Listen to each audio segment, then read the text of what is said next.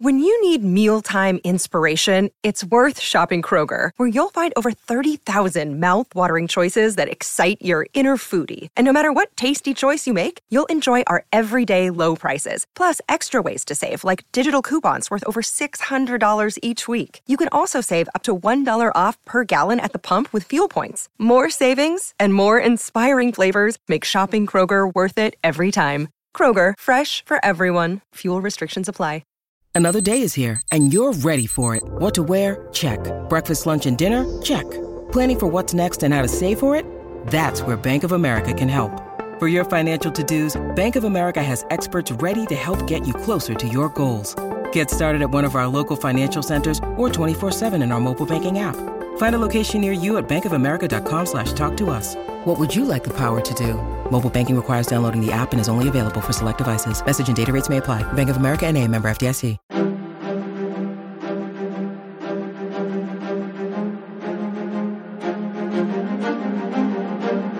Hello, and thank you for listening to The History of World War II podcast.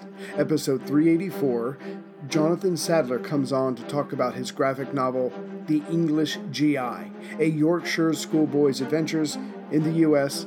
and Europe.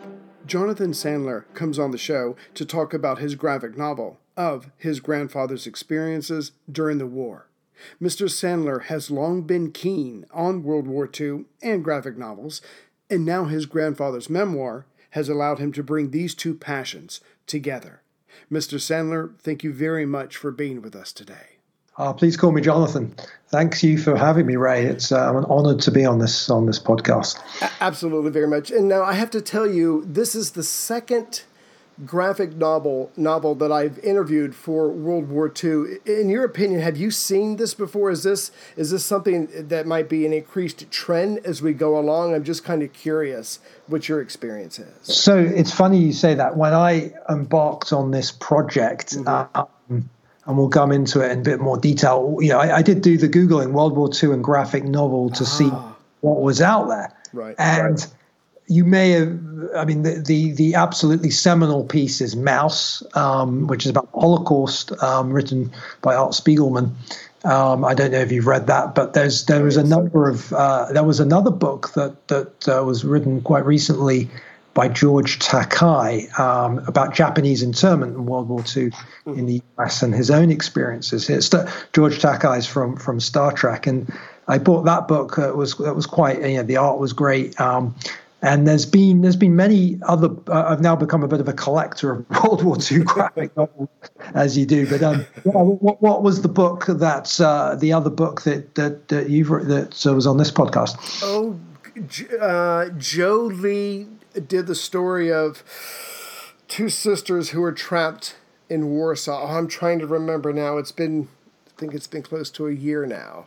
But if you look up artist Joe Lee, I think it would pop up there. Definitely. We'll do that. But yeah, nice. So I was just wondering, I wanted to ask, so because it's battle, it's such a visual thing, I would think that there would be more graphic novels, to take advantage of the medium and that kind of thing as well. But as we're going to see in your book, yes, you can have pictures, yes, you can have drawings, but the words still help convey the emotions that arise while reading the story. Absolutely. This book came about, so I suppose, why was it, did I do a graphic novel? Right. That's the principal question I even ask myself sometimes. No, my son had a huge interest in World War II. He's 10 years old. He watches the shows on Netflix, World War II in color. Mm-hmm. He's got just a great interest of it. All four of my children's great grandfathers, they all saw combat. 3 in the British Army, actually serving in the Royal Army Medical Corps, right. And one was the grandfather that's the subject of the book, who was British and in the U.S. Army. But we're always amazed at today how ordinary people were called to do extraordinary things during the war. So absolutely. I was having this conversation, and I suddenly remembered that my grandfather had written a book 30 years ago about it was in 1994. It was just after the 50th anniversary of D-Day, and he'd written it all down. It wasn't just about his war. It was about his early life and a bit of family history. And I knew the story, but I just decided to pick it up off the bookshelf because it wasn't a commercially published book. It was just a small book for the friends and family. And I read it through to myself. And one evening, I thought, well, you know what? This would be a good film, a good movie. But realistically, not going to happen, is it? Right. So, and I'd always been a fan of graphic novels. And I just had this, it was during the lockdown. We had the lockdown too in the UK. It was December 2020. So I did a bit of research. I bought a few books and I just said, right, I'm going to turn his memoirs into a graphic novel. And I'm going to do it by 2022, October time, which would be his 100th birthday. And I beat my targets. So, yeah. Good. But actually, in more seriousness, why a graphic novel? So that was the idea. But there's the other aspect to it was they're very accessible to an audience of both adults and children. Yes. Obviously, more children, but actually adults as well. Sometimes people have 200 or 300 page books on their shelves that they're given or someone that they've been recommended, and they never read it. Right. Whereas a graphic novel you can read it in a couple of sittings, maybe one sitting. So it's not a huge investment of time, which people don't seem to have these days. Right. So that was my thought process behind it. And I'm glad you brought that up. I wanted to ask: was your grandfather's, were the memoirs ever published, or is it just something he wrote out, he got it out of a system, but it was just for friends and family? It was just for friends and family. Oh, right. Because that can be amazing as well. But I just imagine you opening this book and you're going into the world of your grandfather. We all love our grandfather, but we don't know much about when they were young. And then here you are getting to experience his perception of what the war was like. Absolutely. I mean, so I would say the majority of the book he was writing about his factual experiences, what happened to him today. It was chronological. It was, so I had to enhance the book a little bit. So, it wasn't a literary work. So I had to take his experiences. And again, that sort of feeds back to the graphic novel. I really wanted to evoke the era. So there's a lot that happens in the book, which we'll cover a little bit in the podcast. But, essentially, he's in 1940s New York City. So this is before he enters the army. And this is just such a great era. 1940s New York. So I wanted to evoke that. I wanted to get the buildings, the signs, really just try and get as much of that atmosphere across in the book.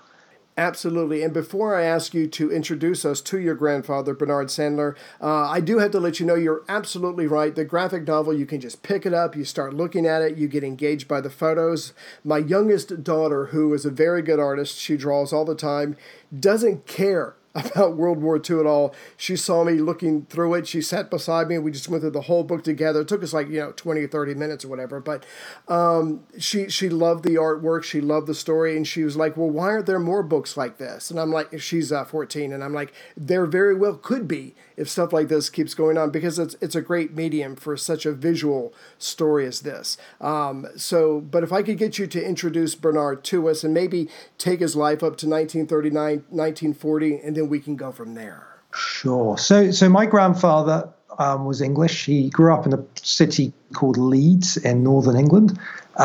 He came from a very tight-knit Jewish family. He had a very comfortable middle-class upbringing. He was the oldest of 3 children. His father had emigrated at the age of 16 from Latvia. He'd escaped the old Soviet Union, it was before the Russian Revolution, and he was an immigrant. His parents had built this successful business, and he went to one of the leading schools in the city. It's called Leeds Grammar School. So he had a comfortable life. Sure. 1939. He's at school. He's 17 years old. A friend of his asks him to go on this school trip to the United States and Canada. What an exciting adventure. Now, there was probably a dilemma. Should he go on this trip or not? His parents weren't sure. Context, 1939, the war was, there was definitely something in the air. War was coming. But they took a decision to allow him to go to the US. In Canada, he had a wonderful trip. September the 3rd, 1939, just about to board his ship home. And Chamberlain had declared war. Britain had entered the war. And there was a risk of there was a risk that the boat he would be on would be sunk by U-boats. That was a very real risk, and his parents made a decision. He was going to stay in the United States. They did have some contacts there, though. This podcast could not exist without the help of sponsors like Yahoo Finance. When it comes to your financial future, you think you've done it all. You've saved, you've researched, you've invested all that you can. Now, you need to take those investments to the next level by using what every financial great uses, Yahoo Finance. I've stressed this in my podcast about command and control, which is exactly what Yahoo Finance is. You can see all your investments and retirement accounts in one place. You can consolidate your views from multiple accounts into one hub and access the expert analysis you need to tend to your entire portfolio with confidence. Yahoo Finance has been around for more than 25 years, and they've worked things out. You've got the tools you need right at your fingertips. I open up my Yahoo Finance, and within seconds, I can see how my stocks and investments are doing. And basically, investing, it's all about growth. And in order to grow, you need to know what's going on. For comprehensive financial news and analysis, visit the brand behind every great investor, yahoofinance.com. The #1 financial destination, yahoofinance.com. That's yahoofinance.com. Wow.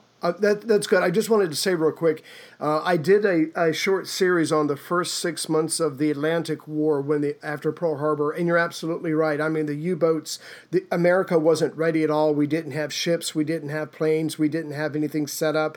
And so for the first 6 months of the war, I mean, just over 1 million tons of shipping was sunk just off the Atlantic. So he's absolutely right. If he gets on a boat, there is a decent chance he will never make it home. Yes, and there was a very tragic story, and it was a British boat that was sunk in September 1940. That had children that were being evacuated to the United States on it. Right. So there was a genuine risk. So anyway, that was we call it in the UK sliding doors moment. There was a film called Sliding Doors where you make that decision, and it could be one way or the other. And he made that decision to, his parents and him made the decision to stay in the United States, and that of course changed his whole life and his whole year. Because if he'd come home, he would have presumably fought in the British Army. So he was alone in the exciting metropolis of New York City in 1939. Yes, I love the way you convey that in the book. I'm a simple country boy. I grew up on military bases, so something like New York or Los Angeles or London would be very intimidating to me. And here's this 17, 18-year-old guy in the heart of America, one of the biggest cities in the world. I mean, hopefully, this is going to sound whatever, but hopefully he had a good time. I mean, he is in the Big Apple, where a lot of people go to have a good time. Yeah, this is a coming of age book. So he starts out as a 17-year-old. He's innocent. He's lonely. Right. He's with these people that he's never met before. He's staying with them. He has to learn life. He's pretty stoic. He goes to school. He starts getting summer jobs. He works as a bellboy in the Catskills. He works in various jobs, but he and that helps pay for his education at NYU. So yeah, he ultimately he had a good time. But I think what this book has a lot of his turning points. Yes. It's an emotional journey, ups and downs. So just as he's past one turning point, another, there's highs and lows everywhere. Right. So he's going to clubs, he's getting a job, he's going to school, he's taking it seriously, even though he's separated from his family. Life does go on. I'm sure there are certain things that were expected of him, but you're absolutely right. Now that I think about it, when I read the book, the emotional roller coaster, the journey that you took me on was absolutely amazing. And yes, there are decisions that he makes which will affect his life, will affect other people's lives, and so you kind of don't think about it too much about making decisions like this, because you might freeze up and not ever decide anything, but he has to make some kind of decision. So he's going to college, he's listening to music, he's taking in shows, it's the New York experience, and at the same time, there's always meeting the first love of your life. Indeed. He met my grandma to-be at NYU, and she was a keen art student. And yeah, they discovered life together. They had a great, it took them a while, but yeah, he discovered his first love.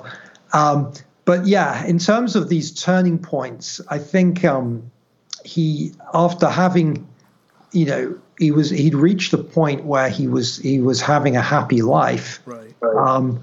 Pearl Harbor happened, we all know, so December 1941, and it's then the U.S. government changes the rules. The draft comes into effect, and that age gets lowered and lowered. And then on the 30th of June, 1942, every person born between a certain date. So I think he was included in this draft. I think it was called the fifth draft. He, on the 30th of June, 1942, he enters in a very hot and humid Washington, D.C. He is enrolled for the draft. He doesn't know when he's going to enter the Army. And then 1943, he joins basic training at Fort Dix. And that, for him, was quite a change. Right. From what was his comfortable life in New York. Yeah, I'm just trying to think from going from Leeds to New York, now in the Army where he's going to be told what to do all the time. Could I ask real quick, when I got to that part of your book, I thought it was neat because, of course, there were going to be people of other nationalities trapped in the United States or trapped wherever when war breaks out. Do you have an idea of how many British citizens?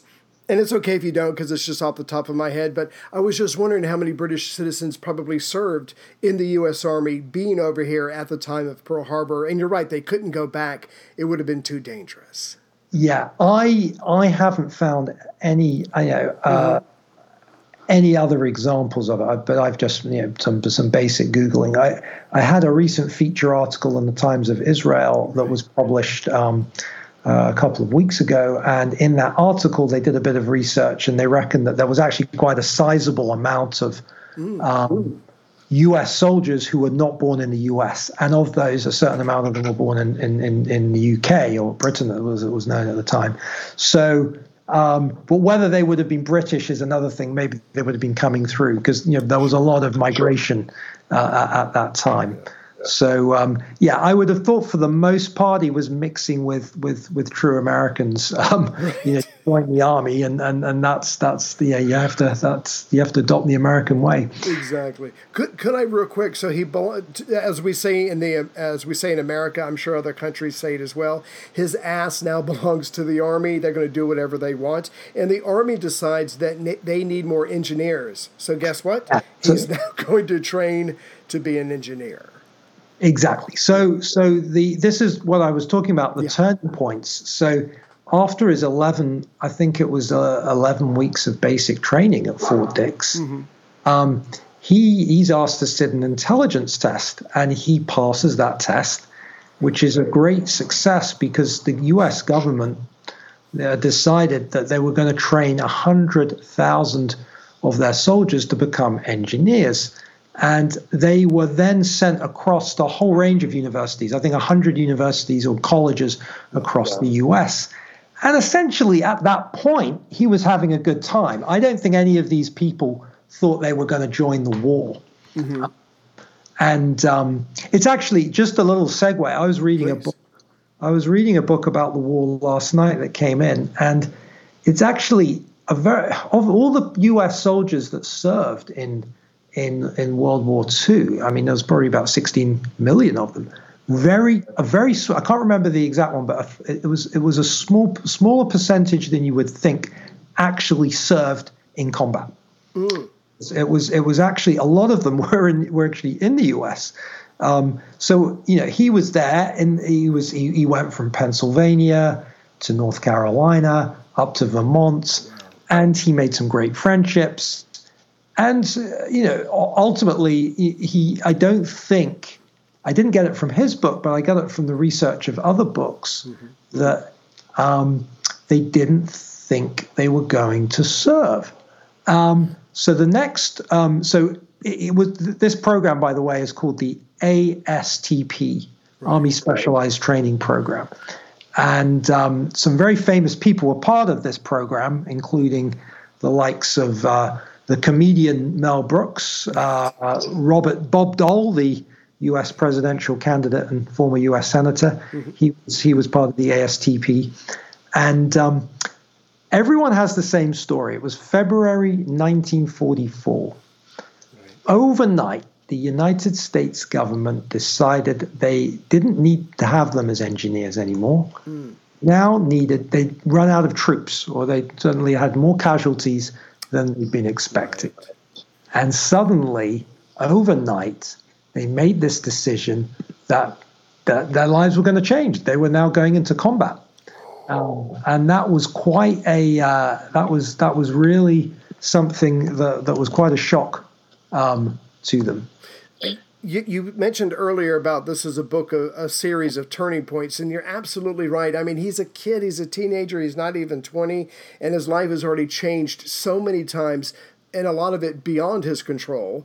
But now he's going to, put the books down. Here's a gun. It's time for you to go into, learn how to shoot again, because it's probably been a while in war games.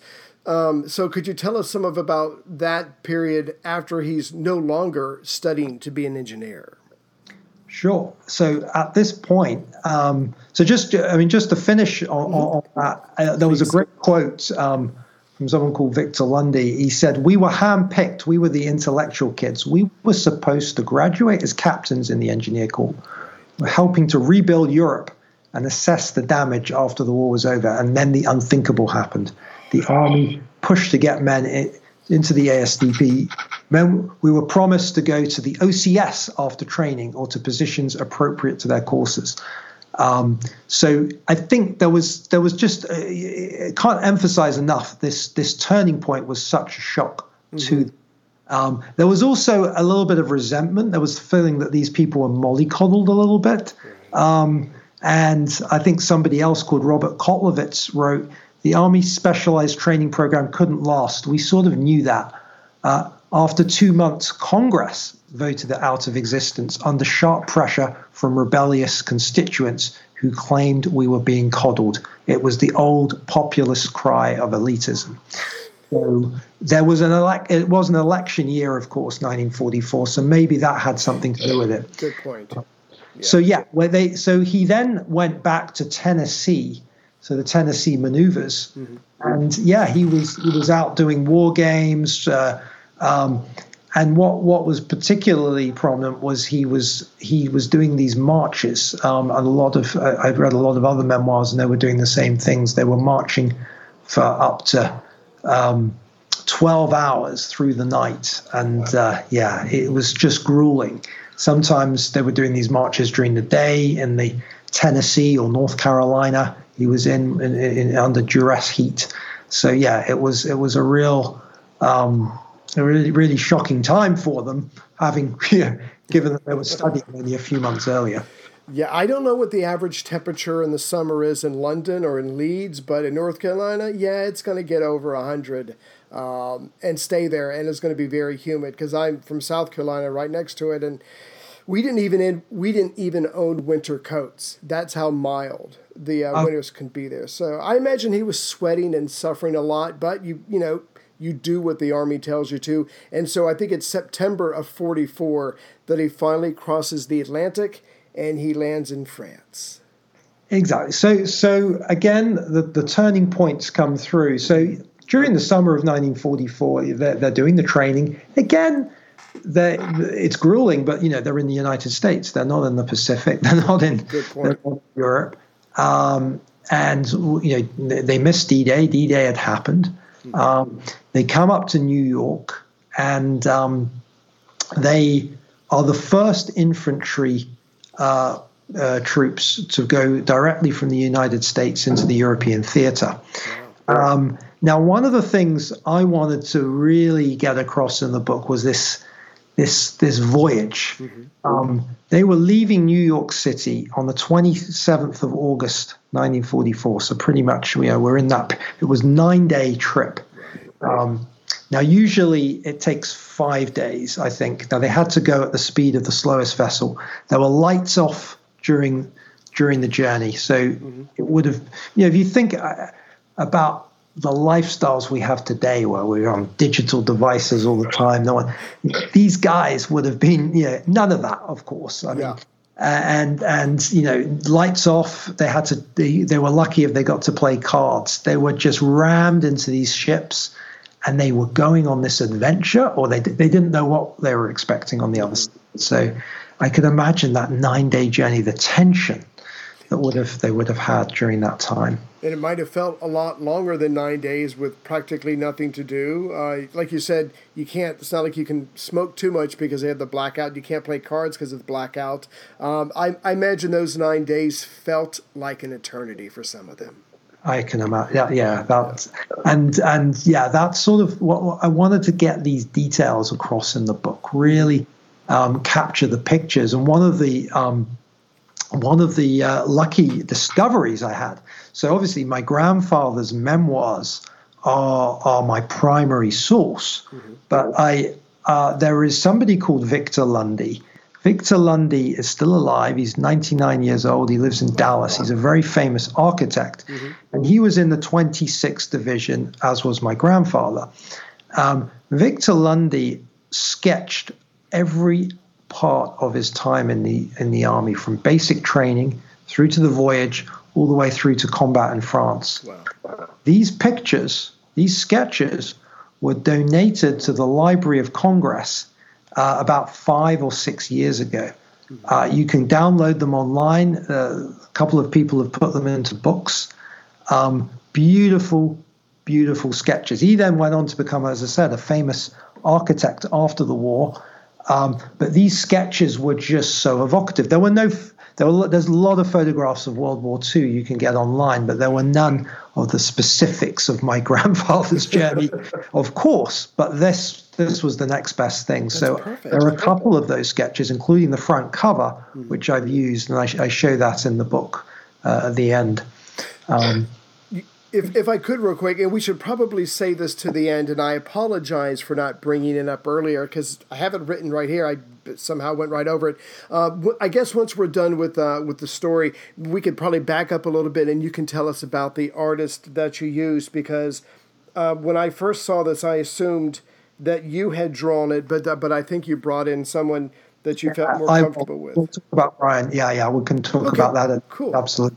So yeah, you wanted to ask about so they arrive in Cherbourg on the September the 7th, 1944. Interesting, what I picked up for some of the other memoirs that I read is Patton did not want them to go straight into combat. So when they arrived, they actually some of them went around about as tourists looking at where the D-Day landings took place. Right. He really wanted them to sort of rest up, learn the surroundings for a few weeks. So they arrived and it was quite a fortunate time to arrive. Remember, Paris had been liberated. That side of France was pretty safe. So again, they were. As I said, more turning points, but he was in France, but he was pretty much, it was training, it was acclimatization, but then the 26th Division that he was part of was moved over to the other side of France, towards the Rhine, and they joined up with Patton's Third Army. And I read a number of memoirs, because my grandfather captured some of it, and I pretty much get as much as he was able to give, because it was pretty brutal times that he was fighting under. But yeah, I mean, people were killed it was horrific. And not only was it just horrific fighting, the weather was pretty horrific as well. Mm-hmm. Yeah, I just imagine this young guy, in New York, seeing the sights. Then he goes to basic training. He was going to be an engineer, and now he's not.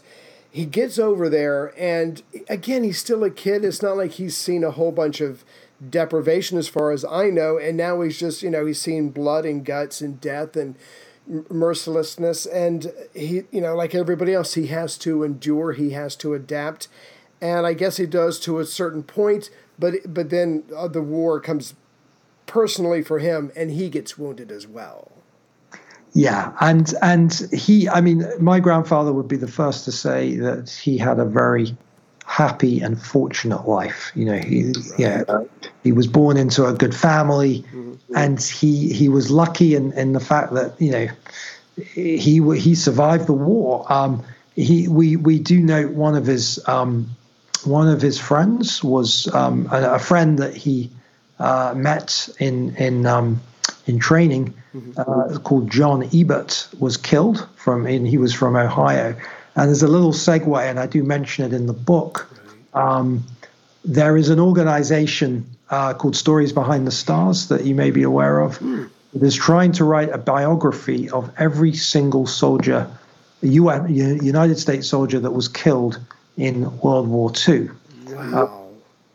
So yeah, if you haven't heard of Stories Behind the Stars, I'd look it up. It's run by somebody called Don Milne, and he has so far, I think, got about 20. They've written about 20,000 so far. So I was determined that this individual, John Ebert, that there should be a biography written for him. As my grandfather had mentioned him in the book, and I managed to locate somebody called Hudson Louis from Medina, Ohio, and it turned out and I found him online. These days he's a college kid, but he's into World War II research, and he ended up being a distant cousin of John Ebert. Right. So it was such a coincidence. He wrote the biography, and we did get an article written in the Bridgeport, Ohio, in the local paper when the book came out. And some of his family members found out about it. So that was my way of paying a very small tribute back to John Ebert, who was killed. Absolutely. Friends are more precious than anything else, especially when you lose them. Could you describe his the day that he got wounded? So you would have to read in the book. I don't want to get to too much detail. Otherwise, essentially it's in some ways it was quite innocuous. He just happened to get hit by shrapnel, and then one day that's it. His war's over. Right. It was a sense of relief, if anything. He was probably in combat for about a month, and I think he was the lucky one. The 26th Division, and I've been part of a Facebook group of children and grandchildren of veterans of the 26th Division, and they went on to join Patton's army, and they went on and fought valiantly in the Battle of the Bulge, and then went on to liberate one of the concentration camps from the Holocaust. So they had quite an epic World War II adventure, the 26th Division. But of course, his war was cut short. He was flown to England, to an American military hospital, and at that point, he was he had to recuperate. And there is a little bit in the book, again, I won't go into too much detail, but there is a quest to be reunited with his family. He hadn't seen. Right, absolutely. How could he not? But before we leave the war, you were saying that he was in combat, roughly for about a month. But given that time period and everything he probably saw, that month was probably with him for the rest of his life. So he's tried to contact his family. He's got good news. He's alive. He is wounded, but also he has met a young lady back in New York or somewhere in America, and he wants to tell his family about his plans for her.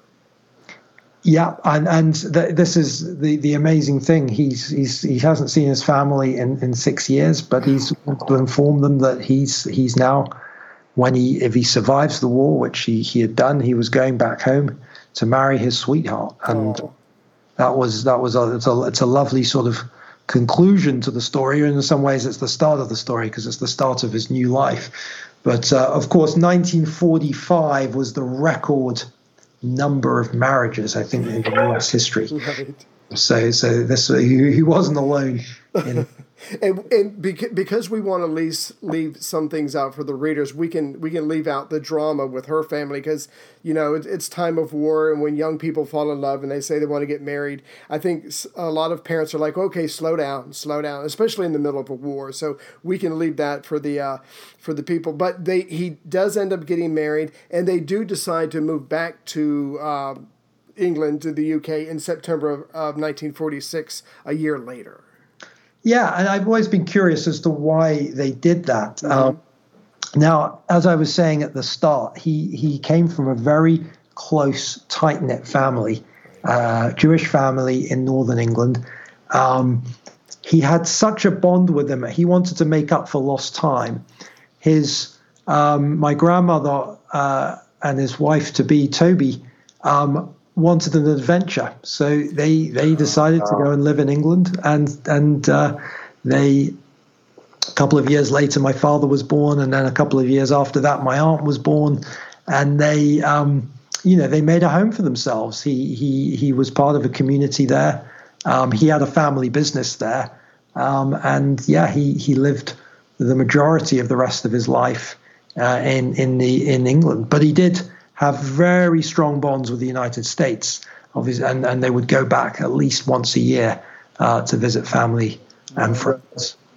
If I could for a second, because this is the part of your book that fascinated me. I mean, obviously war is horrible. You want to be able to forget about it, move on as fast as you can.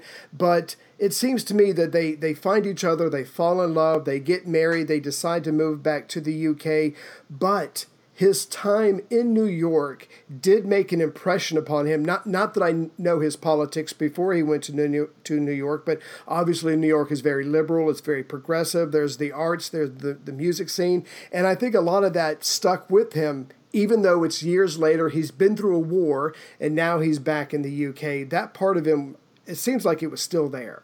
Yeah, that was very much part of him. So I would say his family's politics were probably quite conservative, as they would with that sort of middle-class suburban mindset.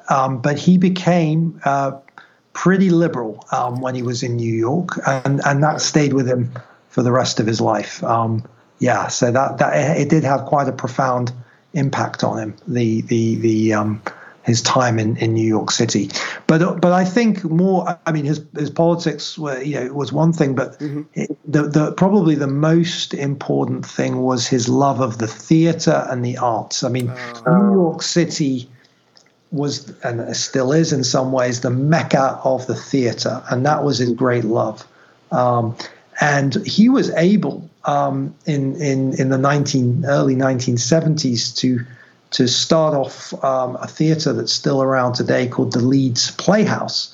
And he founded that. And that was based upon his experiences in New York for the early part of World War II when he was alone and he was discovering theater. He went to see Louis Armstrong play, which is captured in the book. Louis Armstrong live in New York in 1940. What an experience. Yeah, as I'm going through this book, I'm like, he's so young, but he's done so much. Not that it was all of his choosing. Obviously, he's swept up in the history of time, like we all do. But so he's been to New York, he's been to war, he's married now, he's got a family, And he takes his love of theater and he brings it back home with him. So I do want to save the rest of the book for the audience, but again, I can't, even though it's a graphic novel and people might have some preconceived notions, I mean, you do cover the family's history, you've got information on the Yankee division, details of his journey over to France, the campaign that he fought in, experiences as a Jew serving in the U.S. Army, his time in the hospital, and all the various people that he meets. And there's, like you said, there's tons of photos, there's a timeline at the back, so it really did bring it all together. It was a very emotional, how should I put this? It was a very fun but emotional journey to take reading your book. And I will let you have the last word if there's anything else you wanted to add, whether it's graphic novels, whether it's the artist, whether it's your experience putting this all together. But if there's anything else that you would like to add, I would certainly appreciate it. Yeah, there's a couple of it. So one, it's interesting when I wrote this, whenever I read a book, or watch a movie, a biopic, I'm always on Wikipedia. I want to know as much information afterwards. I want to know what happened. I don't want the story to end. So therefore, because it was my book, I did probably a very extensive epilogue. I really wanted to explain to everybody who reads the book. I didn't want to leave anything out. So that's why there's quite an extensive epilogue explaining not only what happened to each person, what also where I got the information from, in case anyone wants to do further research, because there were scenes that I added to the book that were taken from other memoirs. So I wanted to sort of get that across. The other thing I wanted to mention was I do have there is a little flashback in the book to Latvia in the 1930s, so my great-grandfather, that's Bernard's father, he was from Latvia, left in 1910, and he, as he said, he assimilated into British life, but he left behind his family in Latvia. And in 1937, 2 years before the outbreak of the war, he decides he's going to go back to his homeland and persuade his family to come back. And he takes Bernard on that trip. And that trip is also captured in the book. And the reason he was prompted by the fact that Bernard is sitting in New York in like June 1941, and he reads in the newspapers that the Germans have invaded Russia. Right. And he's suddenly worried about his family. And that sort of brings into context the global nature of World War II. And, whilst Bernard had a very lucky escape in some ways, he came through the war unscathed, and his father was back home in England, and we talk about his experiences. The family in Latvia had, unfortunately, a very varied and mixed experiences, and we talk about that in the book, including some of the family were ultimately killed in the Holocaust, although his grandmother survived, having been exiled to Siberia, which was quite fascinating. Thank you very much for that. Could you tell us about your illustrator? Yeah, so when I said about this journey right at the beginning, I had to decide, am I going to do it myself? I'm an okay drawer, but I'm not quite at the quality needed to do it justice. Right. So I went online. I searched for about I put an advert and about 50 or 60 people applied. But there was one advert that struck me. It was from Brian Bicknell. He's from a place called Ipswich, Massachusetts. And he wrote the most beautiful email back to me, and I decided that he's going to be the one for me. The way in which we worked was I had a very good idea about every single page and how it was going to be formulated. Sure. I researched, I found photographs of the genre, I mocked it up, I drew it out myself, and then I gave it to Brian. And Brian just did such a great job. One of the things I really just wanted to make it real. And hopefully that comes across. Oh, absolutely. I'm looking at the cover now, and the buildings and the two GIs who are leaning against the railing. I mean, it just captures what the men looked like in those uniforms back then. So I just let him know he did a great, I'm sure you know this already, but he did a fantastic job, and he really helped pull this together. Oh, will do. Certainly pass that on. No, it's absolutely great. So I want to, again, thank you for your time. Please feel free to add anything else that you want. But for the listeners out there, this is the English GI World War II graphic memoir of a Yorkshire schoolboy's adventures in the United States and Europe. I really enjoyed this very much, Mr. Sandler. Thank you very much for your time today. Thank you for this book. I certainly do encourage everyone to get it. It was a great experience to sit down with my daughter and share the story of World War II, this person's life, and, of course, the amazing artwork that went with it. Thank you so much, Ray, for allowing me the opportunity to be on today, and wish you luck for future broadcasts. Thank you.